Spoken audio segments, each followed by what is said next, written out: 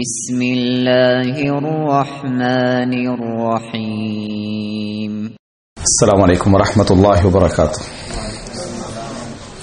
إن الحمد لله نحمده ونستعينه ونستغفره ونعوذ بالله من شرور أنفسنا ومن سيئات أعمالنا من يهده الله فلا مضل له ومن يضلل فلا هادي له وأشهد أن لا إله إلا الله وحده لا شريك له وأشهد أن محمدا عبده ورسوله أما بعد. அன்புள்ள சகோதரர்களே, முஸ்லிம் அல்லாதவர்களை இஸ்லாமிய மார்க்கத்தின் பக்கம் அழைத்தல் என்கின்ற ஒரு மகுடத்தில் நாங்கள் எல்லாம் ஒரு சில நல்ல விஷயங்களை பகிர்ந்து கொள்வதற்காக இங்கே ஒன்று குழுமி இருக்கிறோம். அதில் பல கோணங்களில் இந்த நிகழ்ச்சி அணுகப்பட்டதை நான் பார்த்தேன். அந்த அடிப்படையில் இந்த இடத்துல எனக்கு ஒரு பொதுவாக இந்த இடத்துக்கு பொருத்தமான ஒரு விஷயம் சொல்லுமாறு வழங்கப்பட்டது. அந்த அடிப்படையில் பொதுவாக முஸ்லிம் அல்லாதவர்களை இஸ்லாத்திற்கு அழைத்தல் அப்படி என்ற அந்த தலைப்பை ஒரு சிறந்த முறையில் புரிந்து கொள்வதற்கான ஒரு முன்னுரையாக இந்த இடத்தை என்ன செய்யலாம், பயன்படுத்தலாம்னு நினைக்கிறேன். அதாவது முஸ்லிம் அல்லாதவர்களை இஸ்லாத்துக்கு அழைத்தல் என்ற அந்த பகுதியை நாங்கள் புரிஞ்சு கொள்வதற்கு, அந்த பகுதியை புரிந்து கொள்வதற்குரிய இன்னும் கொஞ்சம் விரிவாக, ஏன்னா ஒரு விஷயத்தை நம்ம ஓரளவு புரிந்து கொண்டிருப்போம், சமுதாயத்தில் உள்ள நடைமுறை அடிப்படையில் நம்ம அதில் போய்கொண்டிருப்போம். ஆனால் அதில் யோசிக்க யோசிக்க யோசிக்க இன்னும் பல விஷயங்கள் அதில் என்ன செய்யும், அதில் இருக்கும். அந்த அடிப்படையில் ஆய்வு செய்யப்பட்ட பகுதிகள்லாம் என்ன செய்யும், இருக்கும். அந்த மாதிரி ஒரு சில விஷயங்களை இந்த இடத்துல சுருக்கமாக வைக்கலாம்னு நினைக்கிறேன். இப்போ இந்த நூல் நான் இது இப்போ எடுத்துட்டு வந்தது சவுதி அரேபியாவிலிருந்து வெளிவந்த ஒரு நூல். இது கைருல் முஸ்லிம் தாவத்து கைருல் முஸ்லிமின் அல் இஸ்லாம், முஸ்லிம் அல்லாதவர்களை இஸ்லாத்தின் பக்கம் அழைத்தல், ஒரு முழுமையான ஒரு தௌரா, ஒரு வகுப்புக்கான ஒரு நூல் இது. அதாவது இந்த இதுல ஒரு ஒரு முஸ்லிம் அல்லாதவர், முஸ்லிமானவர் முஸ்லிம் அல்லாதவர்களை இஸ்லாத்தின் பக்கம் அழைப்பதற்கான ஒரு கைடன்ஸ். அதாவது இதுல இதை படிக்கிற நேரத்தில் ஒருத்தருக்கு என்ன செய்யும்டா, தவ்வா பத்தி ஒரு அறிவும் கிடைக்கும், எப்படி தவ்வா செய்யணும்னு கிடைக்கும், முஸ்லிம் அல்லாதவர்களை எப்படி எப்படியெல்லாம் நம்ம பார்க்கணும் அப்படி என்கின்ற ஒரு பார்வையும் கிடைக்கும். அடுத்ததாக இவர்களை எப்படி எப்படியெல்லாம் என்ன செய்யலாம், அணுகலாம் என்கின்ற ஒரு முழுமையான ஒரு வழிகாட்டல் கிடைக்கக்கூடிய ஒரு நூல். அதே நேரம் வரலாற்று ரீதியாகவும் குலஃபாவுர் ராஷிதீன்கிற காலம், அபூபக்கர், உமர், உஸ்மான், அலி ரலியல்லாஹு அன்ஹும் அவங்களுடைய காலம், மற்ற ஆட்சி காலங்கள் எல்லாம் இந்த முஸ்லிம் அல்லாதவர்களுடைய தௌவா எப்படி எப்படி எல்லாம் என்ன செஞ்சது, பரிணமித்தது அப்படிங்கிற அந்த செய்திகள்லாம் என்ன செஞ்சுக்கிறார், இதுல கொண்டு வந்திருக்கிறார்.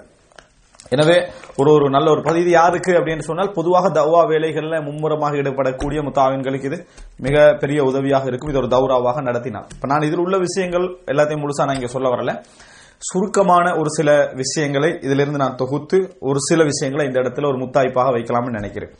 இதுல இந்த நூல்ல பிரதானமாக அவர் சொல்ல வரக்கூடிய ஒரு முக்கியமான ஒரு செய்தி தான், முஸ்லிம் அல்லாதவர்கள் எதற்காக எல்லாம் இஸ்லாத்தை தேர்ந்தெடுக்கிறார்கள்.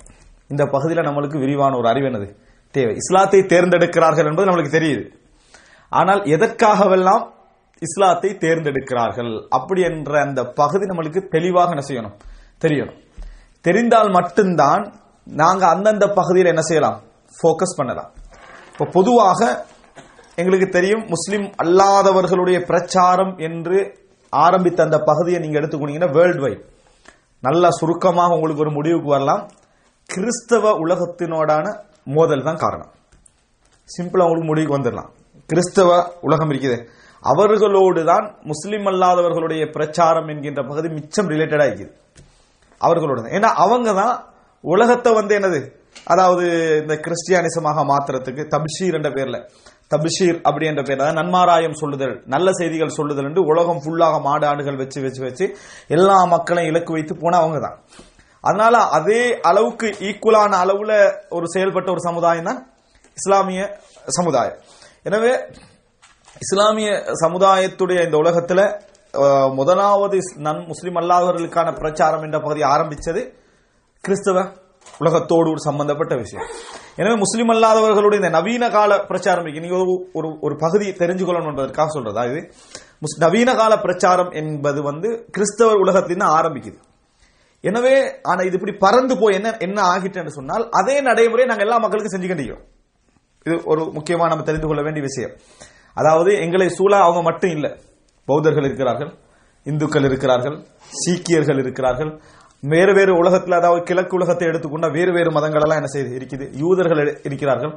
சில மக்கள்கிட்ட நீங்க பெரிய எஃபர்ட்டே எடுக்க தேவையில்ல அல்லாஹ் பத்தி விளங்கப்படுத்துறதுக்கு. சாதாரணமா அவங்க அல்லாஹ் பத்தி அங்க பேச வேண்டிய அவசியம் இல்லை, டைரக்டா சப்ஜெக்டுக்குள்ள என்ன செய்யலாம், வரலாம். ஆனா நாங்க ஒரே நடைமுறையிலே தான் என்ன செய்யறோம், செய்வதற்கான காரணம் கிறிஸ்தவ உலகத்தோட தான் நாங்க ஃபர்ஸ்ட் மோதல் என்ன செஞ்சுக்கிறோம், அதை வைத்திருக்கும் அந்த அடிப்படையை எல்லா மக்களுக்கும் என்ன செய்யறோம், அப்ளை பண்ணக்கூடிய ஒரு தன்மை ஏற்பட்டது. உண்மையிலேயே முஸ்லிம் அல்லாதவுடைய பிரச்சாரம் உலகத்துல அதாவது விரல் காட்டி சுட்டி காட்டப்படுற அளவுல வந்தது அஹ்மத் தீடாவுடைய அந்த காலப்பகுதி தான். இரண்டாவது கட்டமாக டாக்டர் ஜாகிர் நாயக் என்ன செய்யலாம், நாங்க சொல்லலாம். அதுக்கு அடுத்த பகுதியாகத்தான் மற்ற எழுச்சிகள் எல்லாம் என்ன செஞ்சது நடந்து, அதாவது சர்வதேச ரீதியாக அந்த ஆங்காங்க நிறைய நடந்திருக்குது. ஆங்காங்க இப்ப உதாரணமாக அப்துல் ரஹ்மான் சமீத் அப்படி என்றவர் உங்களுக்கு தெரியும், அவருடைய கையில 5 லட்சம் பேர் இஸ்லாத்தை ஏற்றுக்கணிக்கிறாங்க. எத்தனை பேர்? 5 லட்சம் பேர். அத்தனை பேரும் ஆப்பிரிக்கா மக்கள். அப்ப பிரதேச வாரியாக இஸ்லாத்தை ஏற்றுக்கொண்டவங்க அது ஒரு பெரிய ஒரு செய்தி. எந்த அளவுக்குன்னா அவருடைய மகனை அவர் அதாவது முதல் இரவு உலகத்துல கொண்டாடுவாங்களே, அவர் கொண்டாடுறது ஆப்பிரிக்கால. அவருடைய மகன் முதல் இரவு என்ற அந்த ஹனிமூன் என்ற பகுதி போனது எங்க, ஆப்பிரிக்கால. ஏசி இல்லாத, வாகனம் இல்லாத, கரண்டே இல்லாத ஊர்ல தான் என்ன செஞ்சாரு, அவரோட மகனை கொண்டு போய் வச்சாரு. மிகப்பெரிய பணக்காரர், மௌத்தாயிட்டாரு. என்ன மிகப்பெரிய பணக்காரர். இப்ராஹிம் அலைஹிஸ்ஸலாத்துக்கு அல்லாஹ் தஆலா சொல்ற மாதிரி இந்த சமுதாயம் என்ன செஞ்சது, அவரை இவர் ஒரு உம்மத்தாக என்ன செய்தாரு இருந்தார். முஸ்லிம் அல்லாதவர்களுக்கு பிரச்சாரம் செய்யற டாக்டர் அவரு முஸ்லிம் அல்லாதவர்களுக்கு பிரச்சாரம் செய்யற பகுதியிலே தன்னுடைய காலத்தை அர்ப்பணிச்சார். இப்படி பிரதேச வாரியாக பெரும் தாக்கம் செலுத்திய மக்கள் நிறைய இருக்கிறாங்க. நமக்கு தலைக்கே வராத, பேருக்கே வராத எத்தனையோ பேர் இருக்கிறாங்க. ஆனா சர்வதேச உலகத்தில் ஒரு பெரிய கட்டம் ஒன்று உருவாக்கினவங்க சொன்னா இவர்கள் தான். இந்த 2 பேர், அதுக்கு பின்னால பலர் வந்திருக்கிறாங்க. ஆனா அப்துல் ரஹ்மான் சமீத் என்றவர் குவைத்தை சேர்ந்தவர். இப்ப என்ன இங்க நான் சொல்ல, இன்னும் அவருடைய அந்த இதன் நடைமுறைகள் இருக்குது. நான் இன்னும் சொல்ல வரேன்னா, அதுக்கு பின்னால ஒரு பெரிய ஒரு கட்டமாக எங்களுக்கு, நான் சொன்ன வெளி உலகத்துல தமிழ் உலகத்துக்கு தென்பட்டது இந்துக்களுக்கு மத்தியிலான, அதாவது இஸ்லாமிய பிரச்சாரம். அந்த ட்ரெண்ட் வேற, கிறிஸ்தவ உலகத்தை அணுகின முறை வேற, இவர்களை அணுகிய முறை என்னது வேற என்று சொல்லலாம். இப்ப இந்த 2 அனுபவங்களும் தான் எங்கள்கிட்ட என்ன செய்யுது இருக்குது. இப்ப இது 2ஐயும் படிச்சுட்டு ஒருத்தர் இலங்கையில தவா செய்யப்படுறாரு, அவர் நிறைய பிரச்சனைகளை சந்திப்பார். அவர் யாரை சந்திக்கிறது? பௌத்தர்களை. எனவே ஒவ்வொரு சமுதாயத்துக்கும் ஒவ்வொரு இயல்பு என்ன செய்யுது இருக்குது. இஸ்லாமிய மார்க்கத்தை போல முஸ்லிம், அதாவது அடுத்த மக்களுக்கு விஷயங்களை கொண்டு போய் சேர்ப்பதற்கு பாடுபட்ட ஒரு சமுதாயம் இருக்கவே முடியாது. அதுக்கு காரணம், இஸ்லாமிய சமுதாயத்தில் நீங்க அதாவது 1ஆம் 2ஆவது 3ஆவது நூற்றாண்டிலிருந்தே இன்று வரைக்கும் ஒரு நூல் பார்க்கலாம், ஒரு வகையான நூல். அதாவது அல் மிலல் என்று சொல்வார்கள், அல்லது அல் ஃபெரக் என்று சொல்வார்கள், பிரிவுகள், உலக மார்க்கங்கள். இப்படி ஆயிரக்கணக்கான நூல் இருக்கு கடந்த கால வரலாற்றுல. எல்லா மார்க்கங்களையும் பற்றி பிரித்து ஆய்வு செய்த ஒரு சமூகம். எல்லாருடைய இயல்பும் தெரியும், இவர்களை இப்படித்தான் அழைக்கணும் என்றது. அதனால நான் இப்ப சொல்ல வருவது என்னன்னு சொன்னால், நாங்க அதாவது கொஞ்சம் ஒரு ப்ரொஃபஷனலாக இதை நல்ல முறையில் செய்யணும்னு நினைக்கிறோமாக இருந்தால் கொஞ்சம் இது பற்றிய அறிவு எங்களுக்கு என்னது தேவை. இயல்பாக இஸ்லாத்துக்கு வரக்கூடிய தன்மை அல்லாஹ்வுடைய நாட்டு அடிப்படையில் நடந்து கொண்டே இருக்கும். நான் சொல்றேன், இது ஒரு பகுதியாக எடுத்து சமுதாயத்தில் களமிறங்கணும்னா அதுக்கு ஒரு படிப்பு என்னது தேவை. அதனாலதான் இந்த யூனிவர்சிட்டிகள் எல்லாம் நம்ம பார்க்கிறோம், உசூலு தஅவா பிரிவு என்ற ஒரு பகுதி என்ன செஞ்சுக்கிறாங்க, உருவாக்கி வச்சிருப்பதற்கான காரணம் என்ன? தஅவாக்கு தனி பகுதியை உருவாக்கணும், படிச்சா செய்யலாம் தானே என்றா அப்படி இல்லை. சில விஷய அறிவுகள் அங்க என்னது தேவை என்பதனால உருவாக்கி வச்சுக்கிறாங்க. ஃபர்ஸ்ட் இதை நம்ம ஏற்றுக்கொள்ளணும்னா, சாதாரணமாக இயல்பாக நடக்கக்கூடிய தஅவாவுக்கு இப்படி பெரிய அறிவு என்ன செய்யவில்லை தேவையில். அல்லாஹ் தஆலாவுடைய பரக்கத் அடிப்படையில் அல்லாஹ் தஆலா நிறைய பேர் அவர்கள் இஸ்லாத்தை ஏற்றுக்கொள்ள வைக்கலாம். ஆனா நாங்க டார்கெட் பண்ணி, இலக்கு பண்ணி, இப்படி நாங்க இந்த மாதிரி வரையறுத்து போற நேரங்களில் ஒரு அறிவு என்னது தேவை என்பது ஒரு முக்கியமான செய்தி. அறிவு இல்லாம பண்ணக்கூடாதுன்றதும் இல்லை. சாதாரண ஒரு மனிதனுடைய வாழ்க்கையில பலர் இஸ்லாத்துக்கு வரலாம். ஆனால் ப்ரொஃபஷனலாக செய்யற நேரத்தில் சில விஷயங்கள் என்னது தேவை. இது முதல் அம்சம். எனவே இதுல இந்த மாதிரியான அம்சத்துல நம்ம தெரிந்து கொள்ள வேண்டிய ஒரு பிரதான பகுதி தான் எதற்காகலாம் இஸ்லாத்துக்கு வருகிறார்கள் அப்படி என்பது. எதற்காகலாம் வருகிறார்கள் என்ற பகுதியில எங்களுக்கு ஒரு, அதாவது இன்னும் சொல்ல போனா எங்களுடைய சிந்தனையில் ஒரு மயப்படுத்தப்பட்டதான நிலைமை வந்திருக்குது. அதாவது அஹ்மதி டாடாக இருக்கலாம், டாக்டர் ஜாக்கிர் நாயக்குடைய பிரச்சாரங்களாக இருக்கலாம், அவர்களுடைய பிரச்சாரங்கள் மூலம் எங்களுக்கு வந்திருக்கிற பெரும்பாலான சிந்தனை என்னன்னா, அறிவியல் ரீதியான பிரச்சாரங்களினூடாகத்தான் இஸ்லாத்துக்கு பெரும்பாலானவர்கள் வருகிறார்கள் என்ற சிந்தனை எங்களுக்கு வந்திருக்குது. அறிவியல் ரீதியாக மக்கள் இஸ்லாத்துக்கு வருகிறார்கள் என்பது உண்மை. ஆனா பெரும்பாலும் என்பது தவறு. பெரும்பாலும் என்றது தவறு. அறிவியல் ரீதியாக வருகிறார்கள் என்பது உண்மை. அந்த மாதிரி மக்கள் தான் அந்த மாதிரி இடங்களுக்கு போய் கேள்விகளை கேட்டு அதுக்கு விளக்கங்களை தெரிஞ்சு கொண்டு வரக்கூடிய இடங்கள் சயின்டிபிக்கலி அது செய்ய அவங்க படிச்சுக்கிறாங்க. ஆனால் உண்மையிலே இந்த உலகத்தில் உள்ள மக்களை பொறுத்த வரைக்கும் இந்த விஷயத்துல பெரும்பாலும் அப்படி வருகின்றவர்கள் குறைவு என்று சொல்லலாம். எங்களுக்கு தெரியும், இந்தியாவில் நாங்கள் பல வரலாறு பார்த்திக்கிறோம், கிராமமா இஸ்லாத்துக்கு என்ன செஞ்சிருப்பாங்க, வந்திருப்பாங்க. அவங்களுக்கு அறிவியலுக்கு எந்த சம்பந்தம், அறிவியலோட அறிவுக்கு சம்பந்தம் இல்லை.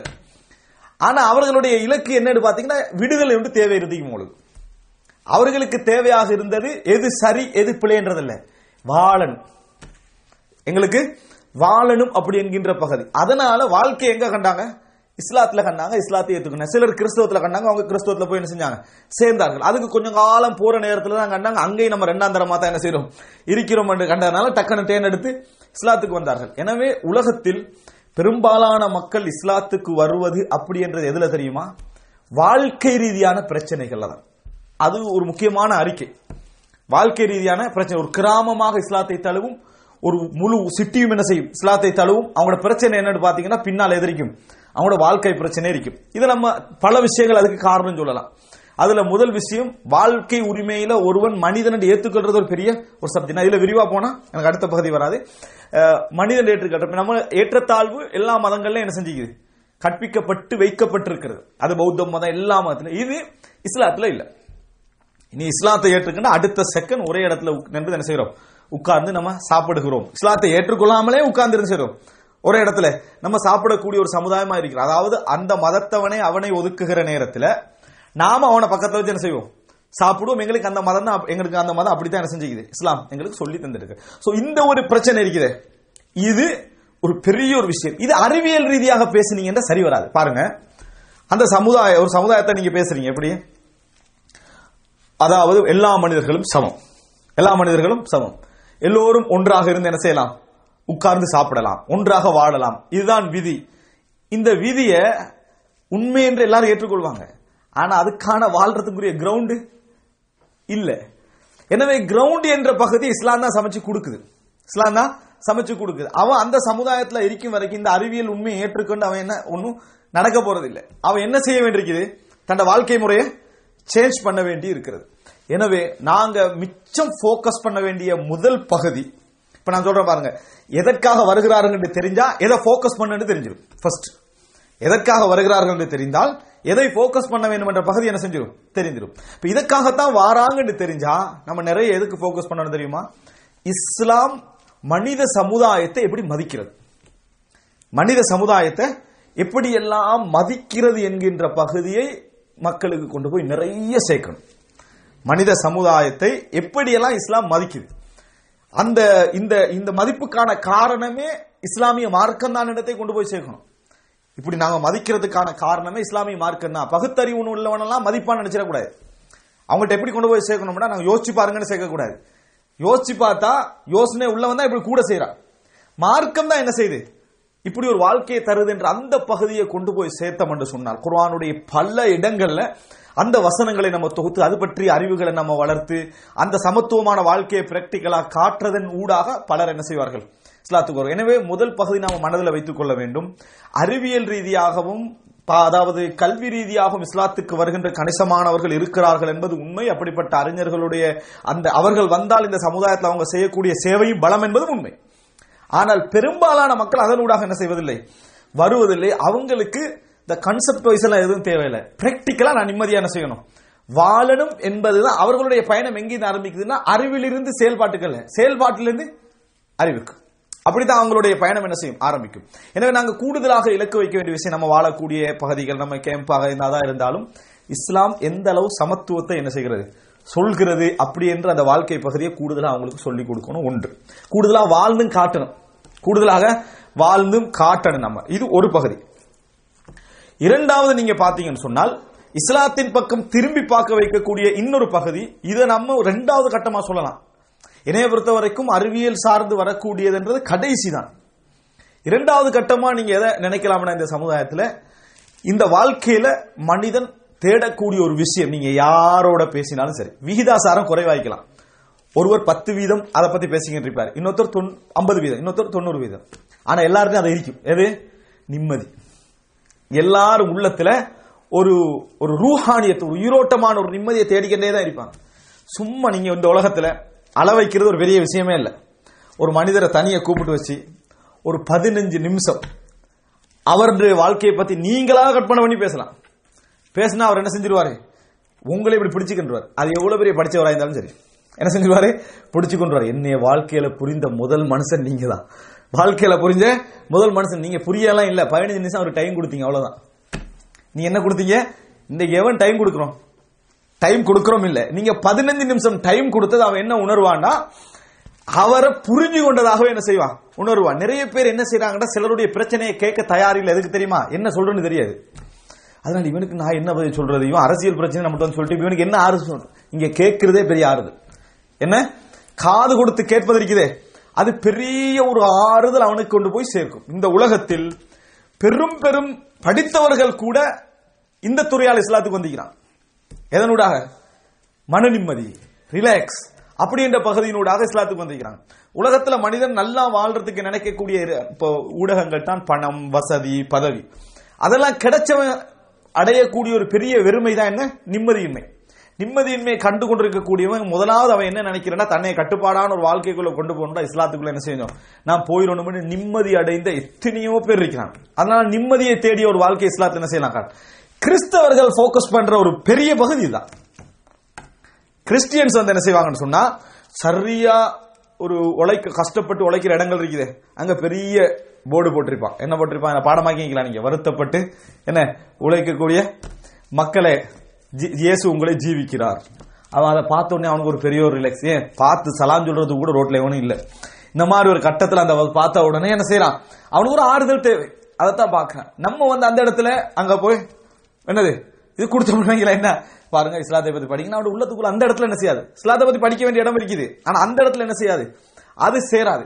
அவனுக்கு அவன் இடத்துல இருந்து மட்டும்தான் நம்ம என்ன செய்யணும், பேச வேண்டியிருக்கு. எனவே இரண்டாவது பகுதி, மனிதன் ஒரு நல்ல நிம்மதியான ஒரு வாழ்க்கையை தேடுற எல்லா விஷயத்திலும் அவன் பிரச்சனை உணர்ந்துகிட்டு தான் இருப்பான். 90% உணர்றவன் இருப்பான், 10% உணர்றவன் இருப்பான். ஆனா அந்த பிரச்சனைக்கான ஒரு தீர்வை நாங்க என்ன செய்யணும், வழங்குறதுக்கு இஸ்லாத்தில் தீர்வு உண்டு என்ற பகுதியை கொண்டு போய் அவனுக்கு என்ன செய்யணும், சேர்க்கணும். வாழ்க்கை சம்பந்தமான பகுதி 3. இப்ப நான் ஒரு சில விஷயத்தை போக்கஸ் பண்ற இந்த வாழ்க்கை என்ற பகுதி எடுத்தா நிறைய நம்ம போய்கிட்டே இருக்கோம். ஒரு 3வது ஒரு பகுதி என்ன அப்படி என்று சொன்னால், இந்த இஸ்லாமிய சமுதாயத்தில் அவன் அடையக்கூடிய இன்னொரு பெரிய சப்ஜெக்ட் தான் எப்படி வாழணும் என்ற முறை. அது நிம்மதி. நான் சொல்றது நிம்மதி. இந்த பகுதி என்னன்னு சொன்னால் வாழ்க்கை முறை. இந்த உலகத்தில் நீங்க பார்க்கலாம், எந்த நாடும் குடும்ப பிரச்சனை என்ற செக்ஷனை புறக்கணிச்சதாக காண மாட்டீங்க. எந்த அரசு பகுதியும் நம்ம நாட்டில் என்ன செய்யும், முஸ்லிம்களுக்கு ஷரியத் சபை ஒன்று இருக்கும், அவங்களுக்கு எல்லாருக்கும் ஏதோ ஒரு வகையில ஃபேமிலி பிரச்சனை என்ற பகுதி என்ன செய்யும், இதை புறக்கணிச்ச எந்த நாடும் இருக்காது. கல்வி பிரச்சனையை புறக்கணிச்ச எந்த நாடும் இருக்காது. இஸ்லாமிய சமுதாயத்தில் ஒருத்தன் வந்த உடனே அவன் அற்புதமாக வெளியிருந்து பார்க்கக்கூடிய ஒரு பகுதி நம்மளுக்கு சிம்பிளா விளங்குது. எங்களுக்கு பிரச்சனை என்ன, 5 நேரம் தொழுறதுக்கு பள்ளியில குறைவன்றது. அவன் பார்த்துட்டு இருக்கிறதல்ல, ஒரு வீக்குக்கு ஒரு முறை போறதே பெரிய விஷயம். இந்த குரூப் எப்படித்தான் 5 நேரம் போகுது ஒரு நாளைக்குன்றதான் அவங்க பார்த்துட்டு இருக்கிற பாரமான செய்தி. அவங்க பார்த்துட்டு இருக்கிற பாரமான விஷயம் என்னன்னா, சுபோக்கும் போறாங்க, நைட்டுக்கும் போறாங்க, எப்படித்தான் போறாங்களோ. கொண்டாட்டம்டா முதலாவது கிரவுண்ட்ல போய் தொழுவிட்டு தான் செய்யறாங்க, வராங்கன்றது அவங்க பெருசா பார்த்துட்டு இருக்கிறாங்க. எங்களுக்கு பிரச்சனை என்ன, அது உண்மைதான். எங்கட இடவுல பள்ளியில 3 சப்பு இருக்கும், 1 சப்பு தான் இருக்கின்ற கவலை எங்களுக்கு இருக்கும். ஆனா அவங்களுக்கு அதல்ல, அவங்க ஒரு பெரிய ஒரு சமுதாய இதை பாக்குறாங்க. அதே மாதிரி இஸ்லாத்துல அழகான லைஃப் ஸ்டைல், மக்களை கவரக்கூடிய ஒரு பகுதி குடும்ப வாழ்க்கை. ஃபர்ஸ்ட்டுக்கு பார்க்கறான் சாராயத்தை தான். சமுதாயத்தை நீங்க பார்க்கலாம், வேர்ல்டு வைடா பார்க்கறான். எதை குடிச்சிட்டு வீட்டுக்கு வந்து கத்துறத 90% முஸ்லீம் அல்லாத மக்கள்கிட்ட என்ன செய்யலாம், முஸ்லீம்கள்ட்ட இருக்குது குறைவு. 90%, அதாவது குறைவிட மிக குறைவு. இப்ப இவன் பார்க்கறான் என்னன்னா, வாழ்க்கையில நீங்க அதாவது மத்த மதத்தவர்கள் இஸ்லாமிய குடும்ப ஸ்டைல பேசுற சில கிளிப்புகள் எல்லாம் தேடிப்பாங்க. நான் பௌத்த துறவிகளுடைய பகுதி மட்டும் ஒரு 50-60 தொகுத்து வச்சு இதை பத்தி பேசினது. அது குடும்ப ஸ்டைல பத்தி பேசினது. அதாவது கோட் சூட் போட்டு ரோட்ல விழுந்து கிடக்குறான், விளங்கிட்டா. என்ன காரணம், அவனோட லைஃப் ஸ்டைல் அவ்வளவுதான். அவனோட பிள்ளைற வாழ்க்கை, குடும்பத்து வாழ்க்கை எல்லாம் அப்படி போகும். இஸ்லாமிய சமுதாயத்துல ஒத்தன் தான் உழைக்க போறான், அவன் வெளிநாட்டுல இருப்பான்னு வைங்களேன். ஆனா அந்த குடும்பத்துல 7 பேர் 8 பேர் அடுத்த குடும்பம் எல்லாம் அப்ளிகேஷன் போட்டு சாப்பிட்டுக்க என்ன செய்யும், இருந்துகிட்டே இருக்கும்.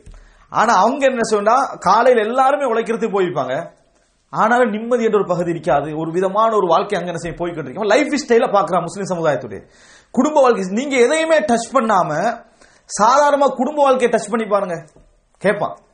நம்ம நினைக்க கூடாது இப்படித்தான் போகணும்னு நினைக்க வேண்டிய அவசியம் இல்ல. குடும்ப வாழ்க்கையை டச் பண்ணி பாருங்க, கேட்கக்கூடிய மக்கள் நிறைய இருப்பாங்க. அப்போ லைஃப் ஸ்டைல், இஸ்லாமிய சமுதாயத்துடைய வாழ்க்கை முறை, இஸ்லாமிய சமுதாயத்துடைய வாழ்க்கை முறை அவர்கள் அவதானிக்கிறார்கள். இவர்களுடைய அந்த நிம்மதி, இப்படி அவதானிக்கிற நேரங்கள் எல்லாம் திசை திருப்பி விடுற செக்ஷன் தான் பெண் உரிமை பிரச்சனை. விளங்கிட்டா, அவர்கள் முகத்தை மூட வைக்கிறாங்க, பெண்களுக்கு உரிமை இல்லை, அல்லது அங்க பாத்தீங்கன்னு சொன்னா என்ன முஸ்லீம் அல்லாதவர்கள் எப்படி நடத்துறாங்க, இப்படி இப்படி ஒரு சின்ன மசாலா போட்டு என்ன செஞ்சிருது, அந்த சமுதாயத்தை திருப்பி விட்டுறது. இவைகளுக்கு நம்ம பதில் சொல்ல கடமைப்பட்டிருக்கிறோம்.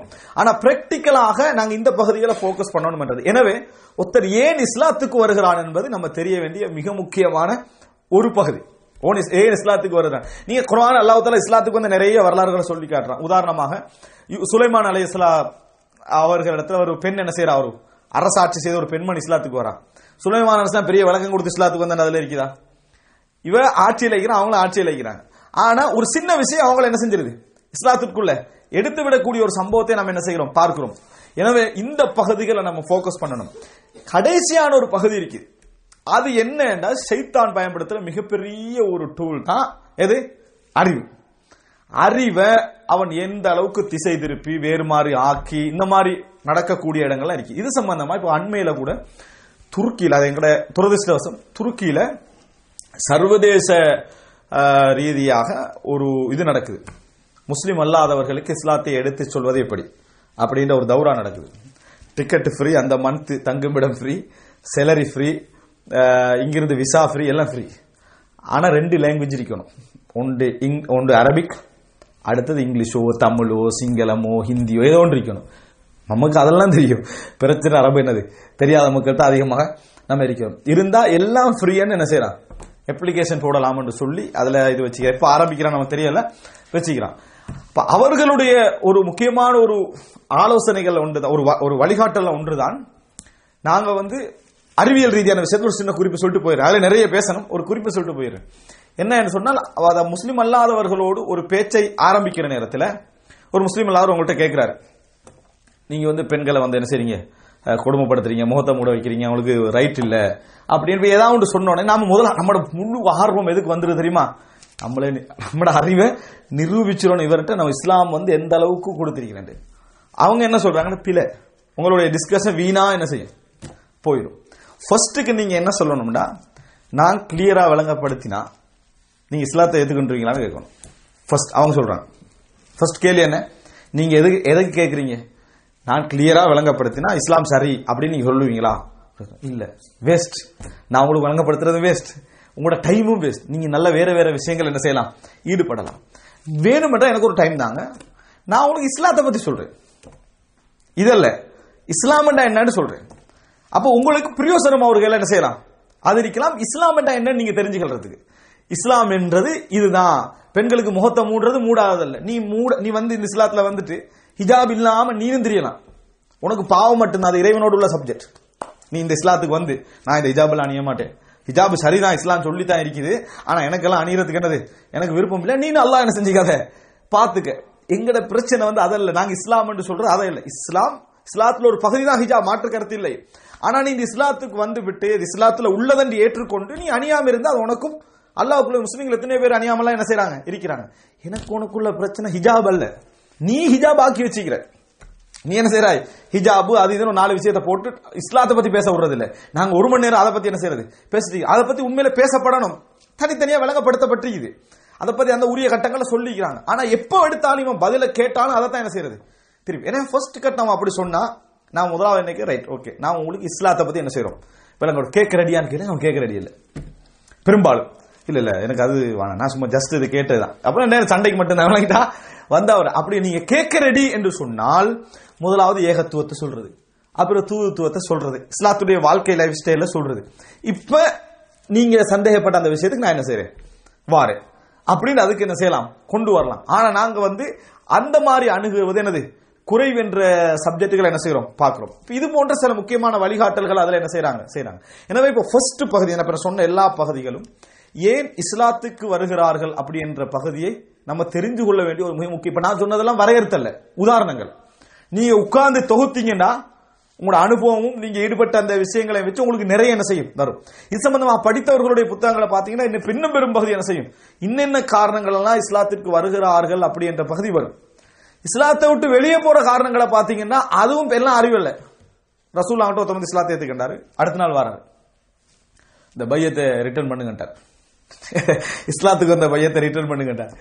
ஏன்னு கேட்டான், அந்த லான்லேருந்தே காய்ச்சலா தான் இருக்குது விளங்கிட்டா, இஸ்லாத்துக்கு என்றைக்கு நுழைஞ்சனோ அன்றையிலிருந்தே காய்ச்சலா தான் இருக்குது, நாங்க நிக்கிற ஐடியாலாம் இல்லைன்னா.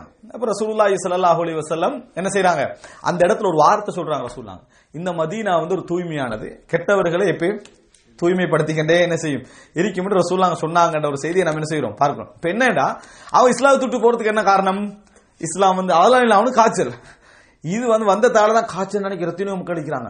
இஸ்லாத்துக்கு வந்த உடனே பாத்தீங்கன்னா உம்மா வாப்பால இஸ்லாத்துக்கு வர ரெடி ஆயிப்பாங்க.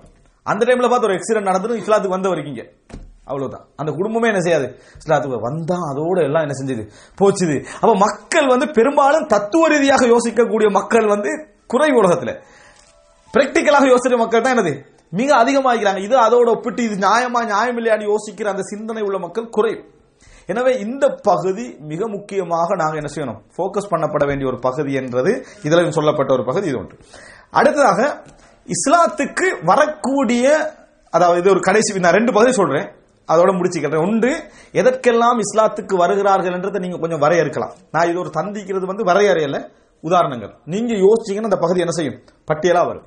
இரண்டாவது, என்னென்ன காரணங்கள் எல்லாம் அவர்களுக்கு இஸ்லாத்துக்கு வருவதற்கான காரணிகளாக அமையுது, அதை என்ன செய்யறாரு விளங்கப்படுத்துற. என்னென்ன விஷயங்கள் காரணிகளாக அமையுது, அதை நம்ம என்ன யோசிக்கலாம்னு பார்த்தோம்னா அதுவும் குறையும். யோசிக்கிறோம், ஆனா நம்ம அது ஒரு என்ன சொல்ற ட்ரெடிஷனலா அப்படியே செஞ்சுட்டு வரோம். இன்னும் கொஞ்சம் யோசிக்கணும் அப்படி என்று. இப்போ இஸ்லாத்தை ஒருத்தர் வருகிறார் என்ற பகுதியில ஃபர்ஸ்ட் பகுதியா என்ன போடுறாங்க தெரியுமா? நாங்க என்ன நினைக்கிறோம்னா வாத பிரதிவாதங்கள். ஃபர்ஸ்ட் பகுதியாக அவங்க என்ன சொல்றாங்கன்னா நமது வாழ்க்கை. ஃபர்ஸ்ட் அதுதான் நமது பிராக்டிக்கல் லைஃப். ஃபுல்லா இஸ்லாத்தை எல்லாம் சொல்லி முடிஞ்சு எல்லாம் விளங்கப்படுத்தி முடிஞ்சது. இப்போ ஒரு சம்பவம், ஒரு சகோதரர் இலங்கைக்கு வரார். அவர் ஹைதராபாத்தை சேர்ந்தவர், இங்க ஒரு தாயியா இருக்கிறார். அவரோட ஒரு 3 நாள் பிரயாணம், ஒரு இந்த மாதிரி அதாவது ஊட்டி மாதிரி ஒரு இடத்துக்கு நாங்க என்ன செய்யறோம் போறோம். முஸ்லீம் அல்லாத ஒருத்தர் தான் டிரைவரா வாரார். அவர் இஸ்லாத்துக்கு கட்டும் விரோத போக்கு கொண்டவர். ஆனா நல்ல மனிதனாகத்தான் அவர் என்ன செஞ்சாரு, வந்தார், சிரிச்சு பேசிபடியே வந்தார். இந்த ஆள் படுத்தின பாட்டுல யாரு, நம்மளோட வந்தவர் படுத்தின பாடு இருக்குதே, அங்க ஒரு உதாரணமா ஒரு 200 கிலோமீட்டர் போயிட்டு இவ்வளவுதானா இருக்கு. இப்ப ஊட்டிக்கு போனா என்ன இருக்கும், மழை இருக்கும் அல்லது குளிரான காட்சிகள் இருக்கு, இவ்வளவுதான் இருக்கும். வேற என்ன சொர்க்கமா இருக்கும் உலகத்துல? அவ்வளவுதான். நீங்க அமெரிக்கா போனாலும் அதான் இருக்கும். நீங்க அதான் இவ்வளவுதானா இருக்கேன்னு கேட்கிறாரு அவர். அவன் பாக்குறான், வேற என்னதான் இங்க இருக்கு, நம்ம படைச்சா வைக்கலாம் அப்படின்றாரு. இதெல்லாம் பார்த்து பார்த்து இப்போ ஒரு இடத்துக்கு போய் சாப்பிட போறோம், நம்ம அவரை எல்லாம் உள்ள கூப்பிட்டு வைக்கிறோம். டிரைவரையும் உள்ள கூப்பிடுறீங்க, இவர் பேச்சு நாங்க இங்க அப்படித்தான் இல்ல, அங்க அப்படித்தான், இஸ்லாம் எல்லா இடத்துலயும் உண்டுதான் அப்படின்னு. ஆனா அதானு டைமுக்கு தொழுகையெல்லாம் அவரமா நாங்களும் தோல்வி அவருக்கு முன்னுக்கால எங்க போனாலும் அதான் சொல்லி இகாமத் சொல்லி தொழுகிறதுல நாங்களே ஆச்சரியம், அல்லாஹ் சத்தம் விட்டுக்கலாம் தொழுகிறாரு. இவர் முடிஞ்ச உடனேயே அவர் ஒரு கூலி கேட்கிறாரு. அந்த கூலியை என்ன செய்யறாரு, இவ்வளவு ரேட்டு கூட இவ்வளவு சொல்றாரு. சொல்லி முடிஞ்ச பின்னால முடிச்சு அவனுக்கு இந்த புக்ஸை கொடு, எது இஸ்லாம் சம்பந்தமான புக்ஸை கொடுங்கன்றார். நமக்கு கொடுக்க பயம், அவன் இருக்கிற இதுல சரியா புக்ஸை கொடுக்கிற லெவல்ல இல்ல. சரி கொடுத்தாச்சு, அவர் போயிட்டாரு. நான் அவர் அனுப்பிட்டு வெளியே வர வாசல் படியில் எப்படி வச்சுக்கிறார் புக்ஸ், அத்தனை புக்ஸையும் கால் மிரிக்கிற இடம், அதுல அந்த புக்ஸை வச்சு என்ன செஞ்சுக்கிறாரு, போய்கிறார். இவ்வளவுதான். ஆனா அந்த மனிதன் நல்ல சிந்திக்கக்கூடிய மனிதன் தான், பேசக்கூடிய மனிதன், எல்லாம் சரிதான். நீ என்னதான் 5 நேரம் தொழுதாலும் சரி, அதான் சொன்னாலும் சரி, இகாமத்து சொன்னாலும் சரி, தாடி இவ்வளவு வச்சிருந்தாலும் சரி, கரண்டைக்கு மேல உடுத்திருந்தாலும், அவன் உன்னையோட லைஃப் எப்படி பாக்குறான்றதை வச்சுதான் நீ இஸ்லாத்துக்கு அவன் வாரதா இல்லையான்றதை உன்னை வச்சுதான் என்ன செய்யறா முடிவு எடுக்க. நாளை மறுமையில நிச்சயமா இந்த ஆள் குற்றவாளி தான், நிச்சயமாக. ஏன்னா அவனுக்கு ஏற்கனவே இருந்த இஸ்லாமிய வெறுப்பை இன்னும் என்ன செஞ்சிட்டாரு, வளர்த்துட்டு. இல்லைன்னா அவர் வாசிக்கிறதுக்கு ரெடியான கட்டத்துல நாங்க மாத்திக்கிட்டு வரோம். நம்ம மாத்தி முடிய இவர் என்ன செய்வாரு, ஒரு ரியாக்ஷன் பண்ணுவாரு. அதோட அவன் என்னது போகக்கூடாது. இவன் 2 பேரும் இது இஸ்லாத்துல ஒரு விதிவிலக்கான ஆகல் போல அப்படின்னு நினைச்சிட்டு இதுதான் இஸ்லாத்துல அசல் அவன் என்ன செய்யறான் நினைக்கிறான். எனவே மிக முக்கியமான பகுதி, அதாவது பெரும்பாலும் இஸ்லாமிய சமுதாயம் இஸ்லாத்துக்கு வந்த பகுதியெல்லாம் நீங்க பாருங்க, ஒரு நிர்பந்திக்கப்பட்டிருந்தாங்க. உண்மை அது. இப்ப இஸ்லாமிய சமுதாயம் போய் பல இடங்களை பிடிக்குது, இஸ்லாமிய ஆட்சி போய் என்ன செய்யுது, பல இடங்களை பிடிக்குது. அங்க இஸ்லாமிய ஆட்சி மேலோங்குது. அவர்கள் ஜிஸ்யா வரி செலுத்தியோ அல்லது எப்படியோ முஸ்லீம் ஆட்சிக்கு என்ன செய்யறாங்க, இருக்கிறாங்க. விருப்பத்தோடு இருந்திருப்பாங்களா? நீங்க ஒரு நாட்டுக்குள்ள புகுந்து அந்த நாட்டுடைய ஆட்சியை பிடிச்சி ஆட்சியை இஸ்லாமிய ஆட்சியா கொண்டு வந்து உடனே எல்லாரும் இது சரியான இஸ்லாம் அப்படின்னு வந்திருப்பாங்களா? வந்திருக்க மாட்டாங்க. அவங்க வெறுப்போட தான் என்ன செஞ்சிருப்பாங்க, சரி ஏதோ நாட்டுக்கு நாடு பிடிக்கிறதுல இன்றைக்கு என்ன செஞ்சுக்கிறாங்க, முஸ்லீம்கள் பிடிச்சிக்கிறாங்க, அமைதியா தான் இருந்தாங்க. ஆனால் இஸ்லாமிய அரசுல ஒரு நிபந்தனைக்கு என்ன, யாரையும் நிர்பந்திச்சு என்ன செய்யக்கூடாது, இஸ்லாத்துக்குள்ள எடுக்க கூடாது. ஆனால் அந்த நாடே இஸ்லாமை எப்படி மாறினார்கள், அந்த நாடே இஸ்லாமாக எப்படி மாறினார்கள், அதுக்கு ஒரே காரணம் என்ன தெரியுமா, பிராக்டிக்கல் லைஃப். அதுக்கு ஒரு உதாரணம் சொல்றேன். அதாவது சம்ரகந்தன் சொல்வார்கள், அதை சமர்கந்தன் சொல்வார்கள். இந்த ஊருக்குள்ள முஸ்லீம்கள் என்ன செய்யறாங்கன்னு சொன்னால் பூந்து அந்த பிரதேசத்தை என்ன செஞ்சிடறாங்க, பிடிச்சிடறாங்க. அது ஒரு ஊர் அல்லது டோட்டல் சமர்கந்தை பிடிச்சி முடிந்த பின்னால அந்த மக்கள் முஸ்லீம்களுடைய செய்திகளை பத்தி ஏற்கனவே கேள்விப்பட்டிருக்கிறான். இஸ்லாமிய கோட்டெல்லாம் நிறுவப்பட்ட ஆட்சி ஆரம்பிச்சாச்சு. கோட்டெல்லாம் நிறுவப்பட்ட உடனே அந்த மக்கள் எல்லாம் சேர்ந்து ஒரு அப்பீல் பண்றாங்க, இஸ்லாமிய அடிப்படையில் நீங்க இந்த நாட்டுக்குள்ளே நுழையல, பிள்ளை நீங்க வெளியேறணும். என்ன அப்ளிகேஷன் தெரியுமா? அப்பீல் போட்டது எப்படின்னா, இஸ்லாமிய அடிப்படையில நீங்க வரல இந்த நாட்டுக்குள்ள, உங்களோட சட்ட அடிப்படையிலே நீங்க என்ன செய்றீங்க, முரணாகி நீங்க எல்லாம் வெளியேறணும் போட்டுறாரு. காதி விசாரிக்கிறார். இஸ்லாமிய கோர்ட்ல விசாரணை நடக்கு. நாட்டுல வந்து காதி செகண்ட் தான் இல்ல, காதி விசாரிக்கிறார். விசாரிச்சு முடிஞ்சு பார்த்தா அப்படி இராணுவ தளபதி எல்லாம் கூட்டு விசாரிச்சு அப்படிதான் என்ன செஞ்சுக்கிறோம், வந்துக்கிறோம். சட்டம் கோர்ட் தீர்ப்பு எல்லாரும் வெளியேறும் நாட்டை விட்டு. ஆட்சியாளர் உட்பட கோர்ட் உட்பட எல்லாம் கலைக்கப்பட்டு நாட்டை விட்டு என்ன செய்யணும், வெளியேறணும் என்று தீர்ப்பு வழங்கிய ஒரே வரலாற்று இஸ்லாத்துல மட்டும்தான் என்ன செய்யலாம், பார்க்கலாம். வெளியேறியாக நீ சட்டப்படி என்ன செய்யல, இதற்குள்ள வரல. இவர்களெல்லாம் அந்த நாட்டுடைய ஆட்சி கலைப்பெல்லாம் நடந்து அவர்கள் வெளியே, அதாவது முஸ்லீம்கள் கொஞ்சம் பேர் தானே வந்திருப்பாங்க, ஒரு 10,000 பேர் வைங்களேன், ஒரு 20,000 பேர் வைங்க, இராணுவம் எல்லாம் சேர்ந்து வெளியேறாங்க. இவர்களெல்லாம் வெளியேற அந்த கால் இப்படி வெளியேற வரலாற்று நடக்குமா? நடக்காது. ஆனா நடந்திருக்குது இஸ்லாமிய வரலாற்றுல. வெளியேறுகின்ற நேரத்தில் அவர் ஒரு குறிப்பிட்ட எல்லையை தாண்டுகிற நேரத்தில் ஊர் மக்கள் ஒன்று கூடுறாங்க, இப்படிப்பட்ட சமுதாயத்தை எடா வெளியே அனுப்புறீங்க, இப்படிப்பட்ட ஒரு சமுதாயத்தை வெளியே அனுப்புறீங்களே, இவ்வளவு ஒரு நீதியாக நடந்த ஒரு சமுதாயத்தை வெளியே அனுப்பினா இருக்கிறவங்களோட ஒப்பிட்டு அவங்க யாரு பாருங்கன்னு சொல்லி ஊர் பிரமுகர்கள் எல்லாம் வேகமாக அவர்களை தேடி போய் அவர்களோடு சந்திப்பு நடத்தி அவர்களை டோட்டலாக அழைத்து டோட்டல் சமர்கந்தம் இஸ்லாத்துக்கு வந்து இமாம் புகாரி அந்த இடத்துல பிறந்தார். இமாம் புகாரி பிறந்த இடமாக அதை செஞ்சது மாறிச்சுன்னு சொன்ன என்ன காரணம், இஸ்லாமிய சமுதாயத்துடைய பிராக்டிக்கலான லைஃப், நீதியான வாழ்க்கை. அப்ப அவ்வளவு சமுதாயம் இஸ்லாத்துக்கு வரக்கூடிய ஒரு பின்னணி ஏற்படுத்தியது இதுதான். நீதி ஒரு சமுதாயம் பார்த்துட்டேன்னு வைங்களேன், அதுக்கு எதிராக நீங்க உலகத்துல எதை கொண்டு வந்து வச்சாலும் என்ன செய்யாது, அந்த சமுதாயம் போகாது. நீதியை வச்சீங்கன்னா நீதியை போல உள்ளத்துல அவசரமா போய் சேர்ற எதுவும் என்ன செய்யாது, இருக்காது. என்னதா இருந்தாலும் அவனுக்கு மன உணர்வுலையாவது என்ன செஞ்சிருவான், செத்து போயிடுவான். அப்ப நீதியை ஒரு நிலைநாட்டின ஒரே காரணமாக இஸ்லாமிய சமுதாயத்திற்குள்ள நிறைய பேர் வந்ததை நாம் என்ன செய்கிறோம், பார்க்கிறோம். எனவே நீங்க என்ன பிரச்சாரத்தை கொண்டு போய் வச்சுட்டான், இதை சொல்லக்கூடிய பிரதானம் உண்மையும் அதுதான். 175% உங்களோட லைஃப்ல அதை பார்க்கலன்னா இஸ்லாத்துக்கு வரவே மாட்டான். எனவேதான் நாங்க பழகணும். அல்லாஹ் குர்ஆன்ல சொல்லி காட்டுறான், யுத்தம் நடந்து கொண்டிருக்கிற நேரத்தில் எந்த பகுதியில் யுத்தம் நடக்குதோ அந்த பகுதியிலிருந்து முஸ்லீம் அல்லாத ஒருவர் உங்கள்கிட்ட பாதுகாப்பு கேட்டு ஓடி வந்துட்டார். அவர் வேறொரு பிரச்சனைக்கே வரார், வந்தால் அவர்களுக்கு நீங்கள் பாதுகாப்பு கொடுங்கள், கடமை. ஏன் பாதுகாப்பு கொடுக்கணும்னா அவன் அல்லாஹ்வுடைய வசனத்தை கேட்பதற்காக. ரசூல் ஸல்லல்லாஹு அலைஹி வஸல்லம் ஒரு பெரிய ஒரு குற்றவாளியை மதீனா பள்ளி வாயில கட்டி வச்சாங்களா இல்லையா? ஏன் கட்டி வச்சாங்கன்னா லைஃபை பார்க்கட்டும், முஸ்லிம் சமுதாயத்துடைய வாழ்க்கையை பார்க்கட்டும். அந்த சந்தர்ப்பமே கொடுக்காமல் இமாம் இப்னு உஸைமீன் இதுல ஒரு குறிப்பு சொல்றார். முஸ்லிம் அல்லாதவர்கள் தஅவா போய் சேர்ந்தவர்கள் மூன்றா பிரிக்கிறார். ஒன்று தஅவா முழுமையாக போய் சேர்ந்தவர்கள், இஸ்லாம் என்றால் அதுதான் என்றது அவங்களுக்கு தெரியும் தெளிவா, முஸ்லிம்களோட வாழ்ந்து முஸ்லிம்களை பார்த்து முஸ்லிம்களோட அறிந்து முஸ்லிம்களை வாசித்து தெரியும். இன்னொரு குரூப் இஸ்லாமே போய் சேரல, இஸ்லாம் ஒன்று இருக்கானது தெரியாத மக்கள். இது ரெண்டு.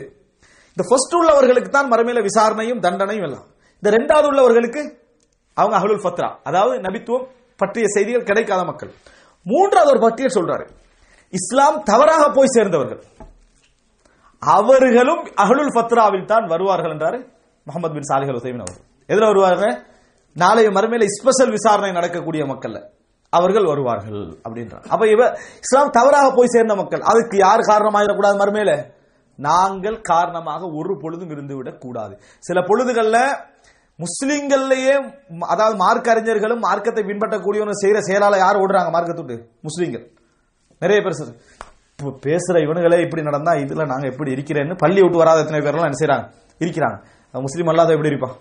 எனவே முஸ்லிம் சமுதாயத்துடைய வாழ்க்கை ஒரு நீதியான, இஸ்லாத்தை விட்டு வெளியேறவும் கூடாது, அந்த சமுதாயத்துக்கு நல்ல வாழ்க்கையை காட்டுறேன்னு சொல்லி இஸ்லாத்தை விட்டு செஞ்சிடக்கூடாது. இப்போ இஸ்லாத்துல வாழ்ந்து கொண்டு இஸ்லாமிய சமுதாயத்திலே இருந்து கொண்டு இஸ்லாமிய சமுதாயத்திலே அந்த பண்பையும் காட்டக்கூடிய ஒரு தன்மை என்ன செய்யணும். இதன் மூலம் தான் அதிகமாக இஸ்லாத்துக்கு வருகிறார்கள் அப்படின்ற வாதத்தை என்ன செய்ய வைக்கிறார். உண்மையிலே ஆப்பிரிக்காவில் நீங்க பாத்தீங்கன்னா அவ்வளவு லட்ச மக்களும் இஸ்லாத்துக்கு வந்ததுக்கு என்ன காரணம் சொல்றாங்கன்னா இதுதான் காரணம் சொல்றாங்க. முஸ்லீம் பள்ளி வாயில்களை சிலை இருக்கிறாங்க. தயவு செஞ்சு முஸ்லீம் அல்லாதவர்களுக்கு பிரச்சாரம் செய்யக்கூடிய நாங்கள் அந்த அப்துல் ரஹ்மான் சமீத்துடைய அந்த அனுபவங்களை பகிர்ந்து கொள்வதில் வாசிப்பதில் கவனம் செலுத்தினோம் என்றால் மிகப்பெரிய ஒரு இது கிடைக்கும் எங்களுக்கு. அவங்கெல்லாம் ஒரு நாளுக்கு 5 நேர தொழுகை இருக்கிறதே தெரியாத மக்கள். அவர்கள் அதாவது லா இலாஹ இல்லல்லாஹ் சொல்லி பெருமை அடிச்சு கொள்ளக்கூடியவங்க. லா இலாஹ எனக்கு சொல்ல தெரியும் அப்படின்றதுல சந்தோஷப்படக்கூடிய மக்களாக அப்படின்னா அவ்வளவுதான் அவருடைய நிலைமையாக இருந்து கொண்டிருக்கிறது. அப்ப என்ன நீங்க புரிந்து கொள்ள வேண்டும் என்று சொன்னால், எதற்காக இஸ்லாத்துக்கு வருகிறார்கள் என்ற பட்டியல் முதல் அம்சமாக அவர்கள்ட்ட தாக்கம் செலுத்திய முதல் அம்சமாக நமது வாழ்க்கை முறையைத்தான் வரலாறுன்னு சொல்லுது. இன்றைய உலகம் என்ன செய்யுது சொல்லிக்கிட்டு இருக்கு. நான் சொன்ன இந்த கிராம இஸ்லாத்துக்கு வந்தவங்க எதை வச்சு வந்தாங்க தெரியுமா? நீங்க விளங்கப்படுத்தி எல்லாம் வரல, முஸ்லிம்களை பார்த்து வந்தாங்க. இந்த சமுதாயம் நல்லா என்ன செய்யுது வாழுது என்பதை பார்த்து வந்தாங்க. இரண்டாவது காரணம், மூணாவது காரணம் சொல்லிடுறேன். இரண்டாவது காரணம் என்ன அப்படின்னு பாத்தீங்கன்னு சொன்னால், இவர்களுடைய வாழ்க்கை முறை, இவர்களுடைய செயல்பாடு, இது அல்லாமல் இறைவனோடு உள்ள தொடர்பை இந்த மார்க்கம் சொல்லக்கூடிய தூய்மை, இறைவனோடு உள்ள தொடர்பை இந்த மார்க்கம் சொல்லக்கூடிய தூய்மை பளிச்சென்று வழங்கும். அதுல இந்த எங்களை இஸ்லாமிய சமுதாயத்தில் உள்ள சில சிறுக்கு செய்யக்கூடிய மக்களால் தான் அது கொஞ்சம் கொச்சைப்படுத்தப்படுதே தவிர, ஒப்பிட்டா பளிச்சென்று என்ன செஞ்சிடும், இஸ்லாமிய சமுதாயத்தில் இறைவன் பற்றிய கொள்கை தெளிவு என்ன செஞ்சிடும், தனிச்சு விளங்கியே ஆகும்.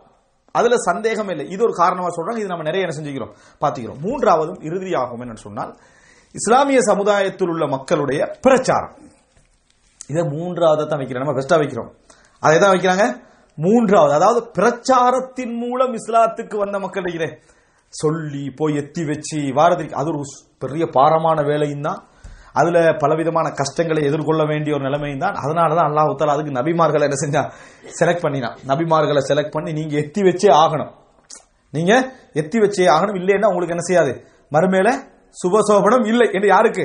நபிமார்களுக்கு அல்லாஹ் தஆலா தப்லீகுர் ரிசாலாவை அங்க வச்சு. ஏன்னா அது பாரமான விஷயம், அது மிக பாரமான விஷயம்.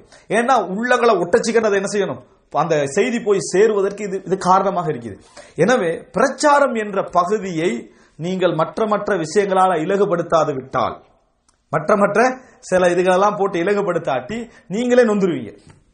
நாங்களே என்ன செஞ்சிருவோம், இவ்வளவு சொல்லிட்டேன் அப்ப விளங்குதே இல்லை என்னது, நாங்களே நொந்து போகக்கூடிய வாய்ப்புகள்லாம் என்ன செய்யுது இருக்குது. அது காரணம் பிரச்சாரத்துடைய கடினமான ஒரு தன்மை. ஆனால் அந்த ஷேக் அல்பானி சொல்வது போல உண்மை என்பது உள்ளத்துக்கு எப்பயும் பாரமாகத்தான் இருக்கும். எங்களது அணுகுமுறைகளால் இன்னும் அதை என்ன செஞ்சிடக்கூடாது, பாரமாக்கிவிட கூடாது என்பது போல எங்கள்கிட்ட அணுகுமுறைகள் சிறந்ததாக இருக்கணும். பிரச்சாரத்தின் மூலமும் விளங்கப்படுத்துதல் மூலமும் அறிவு ரீதியாகவும் இஸ்லாத்துக்கு வந்த மக்கள் என்பது மிக மிக மிக மிக குறைவு. ஆனால் அந்த பகுதியில் வெற்றி அடைஞ்சு ஒருத்தம் வந்தாண்டா இது எல்லாத்தையும் விட எஃபெக்ட் என்ன செய்யும் இருக்கும். இதெல்லாம் அதாவது அறிவில் ஒருத்தர் வெற்றி அடைஞ்சு வராங்க. நீங்க இஸ்லாத்துல கேள்வி கேட்டு கேட்டு கேட்டு கேட்டு அவன்கிட்ட தெளிவடைஞ்சிட்டு உள்ளுக்கு வரானே, அவன் நிலை எப்படி இருக்கும் என்று சொன்னால், எந்த கேள்விக்கு அவனுக்கு என்ன செய்யும், தெளிவான ஒரு பதில் இருக்கக்கூடிய ஒரு சமுதாயமாக அவன் என்ன செய்வான் இருப்பான். உங்களுக்கு தெரியும், அதாவது அவருடைய பேர் மறந்துட்டு நான் நினைக்கிறேன், பொக்சர் நினைக்கிறேன், இதுல இருந்து இஸ்லாத்துக்கு வந்தவர் யாரு, முகமது அலியை நினைக்கிறேன். அவர்கிட்ட கேட்கப்பட்ட நேரத்தில் உசாமா பின் லேடன் இருக்கக்கூடிய ஒரு மார்க்கத்தில் போய் சேர்ந்திக்கிறீங்களே உங்களுக்கு நல்லா ஆயிக்குதான்னு கேட்டாங்க. எப்படி உசாமா பின் லேடன் இருக்கக்கூடிய ஒரு மார்க்கத்தில் போய் சேர்ந்திக்கிறீங்களே உங்களுக்கு நல்லா ஆயிக்காண்டு. இது ஒரு இஸ்லாத்துடைய நல்ல தன்மைகளை பார்த்து வந்த ஒரு ஆள், இது என்னது அதெல்லாம் தெரியாது, நம்ம வாழ்க்கை நல்லா ஆயிக்குது அதனால போய் சேர்ந்தோம்னா சொல்லுவார். அவருக்கு உடனே வந்த பதிலண்டா, ஹிட்லர் இருக்கிற மார்க்கத்தையே பெருமையா நீங்க நினைக்கிற நேரத்தில் எனக்கு உசாமா ஒரு சப்ஜெக்ட் என்னது இல்லை என்று சொன்னார். எப்படி ஹிட்லர் இருக்க மார்க்கத்தை நீங்க பெருமையா நினைக்கிற நேரத்தில் நான் இதையே என்ன செய்யணும், பெருமையா பெரிய ஒரு விஷயமாக நினைக்கிறேன் என்று சொன்ன அதோட என்னது அந்த சாப்டர் க்ளோஸ்.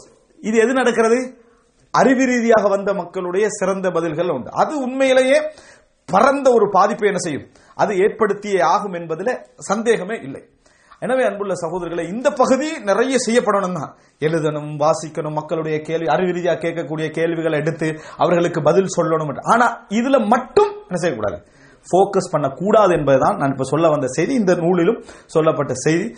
அதனை கடைசியாக ஒரு உபதேசமாக நான் சொல்லி முடிச்சுக்கிறேன். நாங்க இதுல ஒரு ப்ரொஃபஷனலாக நாம் இந்த பகுதியில போகணும் அப்படின்னு நம்ம நினைக்கிற நேரத்தில் நாம நல்ல தாக்கங்களையும் நல்ல நிலைகளையும் அடைய வேண்டும் என்றால், இதில் அனுபவப்பட்டவர்களுடைய நூல்கள், அவர்களுடைய செய்திகள், அவர்களுடைய வரலாறுகள், அவைகளை ஒரு தொகுப்பா செஞ்சு ஒரு தௌராவாக இந்த மக்களுக்கு என்ன செய்யணும் நம்ம நடத்தினால், நாங்க இதைவிட ஒரு நல்ல அட்லீஸ்ட் நம்ம அந்த இலக்கை அடையாது விட்டாலும் அல்லாட்ட கூலி என்ன செய்யும் எங்களுக்கு கிடைக்கும். நூஹ் அலைஹிஸ்ஸலாம் 900 வருஷம் தௌவா செஞ்சாங்க, 60 பேர் தான் இஸ்லாத்தை ஏற்றுக்கொண்டார்கள். ரசூல் ஸல்லல்லாஹு 23 வருடம் பல லட்சக்கணக்கான மக்கள் இஸ்லாத்தை ஏற்றுக்கொண்டார்கள். ஆனா எங்க அகீதா என்ன? லா நுஃபர்ரிகு பைன அஹதிம் மிர் ருசுலி, எந்த தூதர்களுக்கு இடையிலும் அவருடைய பொறுப்பில் என்ன செய்ய மாட்டோம், வித்தியாசம் காட்ட மாட்டோம். முடிவு தாரது அல்லாஹ். ஆனா முயற்சிகளை நம்ம சரியா செஞ்சு கொள்வதற்கு இது சில ஆலோசனைகள். இது சுருக்கமாக நான் முன்வைத்த விஷயங்கள். எங்களுடைய சிந்தனைகள் ஆங்காங்க சில இப்படியே திறக்கணும் இல்ல, ஆங்காங்கே சில பகுதிகள் இதில் திறந்திருந்தாலும் அல்லாஹு தாலா அதன் ஊடாக எங்களுக்கு நல்ல ஒரு முன்னேற்றத்தை தர வேண்டும். ஹதா மா இந்தி வல் இல்மு இந்தல்லாஹ் வ அகூலு கௌலி ஹதா வ அஸ்தக்ஃபிருல்லாஹ் லி வ லக்கும்.